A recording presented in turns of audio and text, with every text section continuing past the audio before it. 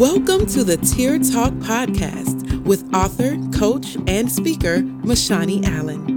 Known as the Golden Scribe, Mashani has over 2 decades of writing experience, and her passion for the craft has given her the opportunity to impart wisdom, affirmation, hope, and confidence into many. Let's listen now as Mashani delves into topics that have impacted her on her Tear Talk journey and helped her discover the power of the pen. Welcome to the Tear Talk podcast. So glad to have you all on today. I wrote a little something the other day, and I'm going to use this to start off our conversation, or I should say this podcast, and we'll see how it goes. The name of this piece is called Light.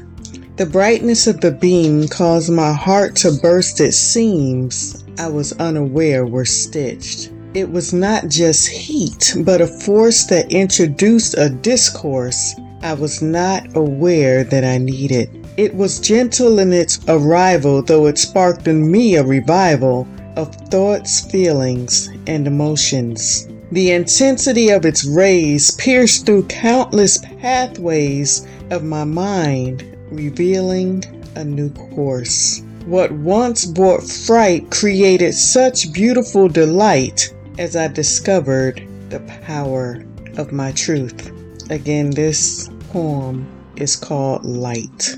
And I was thinking about how we respond to light and how there's so many different aspects of light. There's the light externally, there's the light that should be internally, there's the light that reflects, there's the light that, there's just so many different aspects of light. And in this poem, it was actually inspired by a verse that I love that is found in Psalms 119 and 130. And it says, the entrance of your word brings light.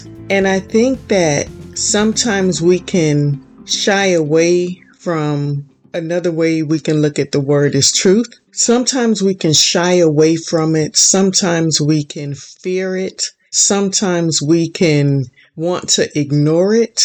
And sometimes it can come in a way that we weren't expecting. And I have found that one way that truth for me has been through conversations. And I can honestly say, I remember having a conversation one time with my mentor, and it was it was going in one direction, and then it just navigated into something else. But it was truth that I wasn't ready to hear, but she presented it so beautifully, although it was so strong, and it was all done in love, but it came bursting through. And I remember I took notes on the conversation so I could remember what was said and the instructions that were given. And it really took me a while before I could write that journal entry because of the intensity or the weight of the light, the word that she released, and the truth that she released to me. And it made me, like, as I was preparing to come on to this podcast, I thought about, and I'm about to share my age without saying it, but in the movie Gremlins, when I don't even remember the little guy's name, Gizmo, when he was like, bright light. And sometimes that's how we can feel, when certain things are exposed, when certain things are revealed, when certain things are uncovered, we can feel like bright light. But is that a bad thing? Is that a wrong thing? Or is that a needful thing? Like when you say words like exposure, based on the way we've seen things happen in society, we can automatically think negatively of that word. But exposure can be a beautiful thing. It can reveal what you didn't know was there. And this is the power of having great relationships with friends, with family, with mentors, with spiritual leaders, because they are able to reveal things to you about you prayerfully in love. And I have come to a point in my life where I have really began to value those who are able to expose or reveal or unlock things within me. Before, it used to be something that I feared because, there could be a shame, or that's probably the main thing that comes. But that isn't my go-to anymore because of the people that I've surrounded myself with and the love that they express in revealing truth to me. This hasn't always been the case, but in my desire to want to mature, in my desire to want to grow, and in my desire to be my best self, which is the best reflection of God in the earth through me, this is necessary. Light is necessary. Like when you think of the way the earth is structured and set up, if we ever lost the sun, the world would no longer remain. If we ever lost that source of light, the world would cease to exist. That is how important life is to our natural world. How much more do you think light, or how much more important do you think life is to us as individuals? How the word is to us as individuals, how truth is to us as individuals. What I really liked about this poem is when it said, it's multiple things, but I really like the part where it says, the brightness of its beam caused my heart to burst. It seems I was unaware were stitched. And even though I wrote the poem and I didn't have like a whole discourse before I wrote it, I just literally sat down and wrote. When I look at that verse, to me, where I see I was unaware were stitched, I feel that those were parts of me that weren't stitched properly. You know how people be trying to do that quick patch and they don't really take the time to do something properly, like what they call the shade tree mechanic. You can't really use those anymore with the way cars are built now. But in some places of our hearts and our emotions, there's things that we just try to patch up real quick. We're not really ready to deal with it. We're not really ready to heal through it. We're not really ready to process it. But there are people that can be in your life that can speak so powerfully to where now is the time.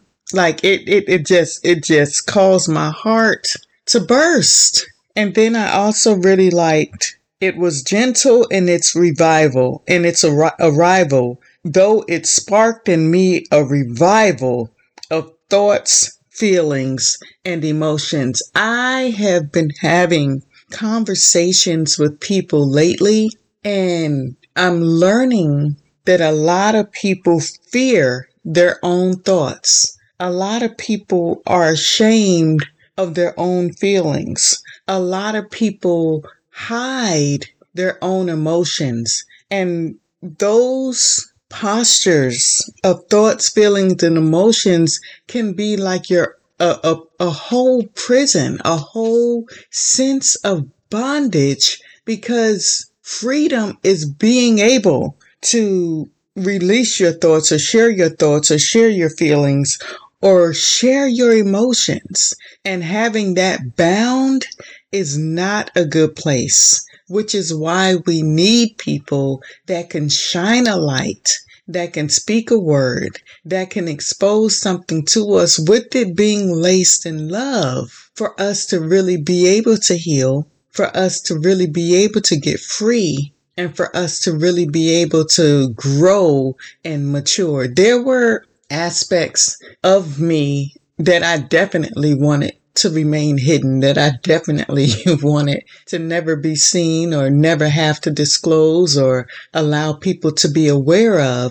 But there is a sense of freedom when you can share the pieces and the parts of you and it can be received without judgment. It can be received as what it is, but not the definition of who you are. And I think that that's one of our greatest disservices that we do as a society, as a people, as humanity. We are quick to take what people do or have done and make that the summation of who they were, who they are, and who they will always be. That is not fair. That is not right. And that is not just. And that causes a lot of people to walk in bondages that aren't even necessary. And I'm extremely thankful that I've been blessed and that I've been open to wanting to grow and wanting to heal and understanding that requires levels of trust, that requires levels of openness, that requires levels of transparency, and that requires allowing light to come in, because light reveals. That's just it. That's how it operates. That's how it works. If you sit in the dark and you cut on the light, it's going to reveal what is there. And you can't control the intensity of the revealing. When you turn on a light in a room, you can't say, oh, I only want the light to shine on that corner. Even with a flashlight, you can point it in one direction, but it still has a way of extending itself outside of the parameter that you want it to focus on. Yes, it can focus on that one direction, but it still expands itself larger than that one spot that you can want it to focus on. So we all need people in our lives that will be loving enough and honest enough to point or bring light to areas of ourselves that expand beyond sometimes what we may think that we're ready for, but it can be exactly what we need. You know, there's a lot about self-help and I believe in a lot of that, but I don't believe in it to where you're controlling the whole narrative of the help. Like if you're in complete control and you're delegating to people the areas that you want them to help you focus on, and limiting, like with the delegation comes a limitation, then that's something else. That's something else happening. And when I think back on this conversation with my mentor, it was actually a few months ago. The intensity of that conversation I still feel, because her motive was absolutely pure and full of love. And it still reverberates, because although it was heavy to hear in some aspects, it showed the depth of her love for me.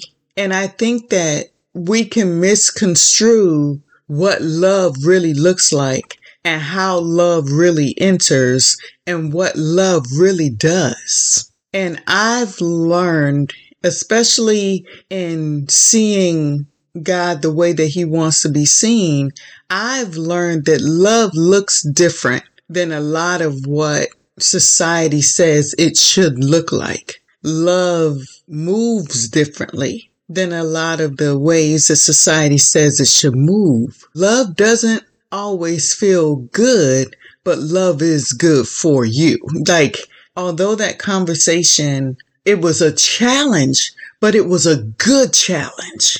And I don't know if we always see it that way. And I love the power of light.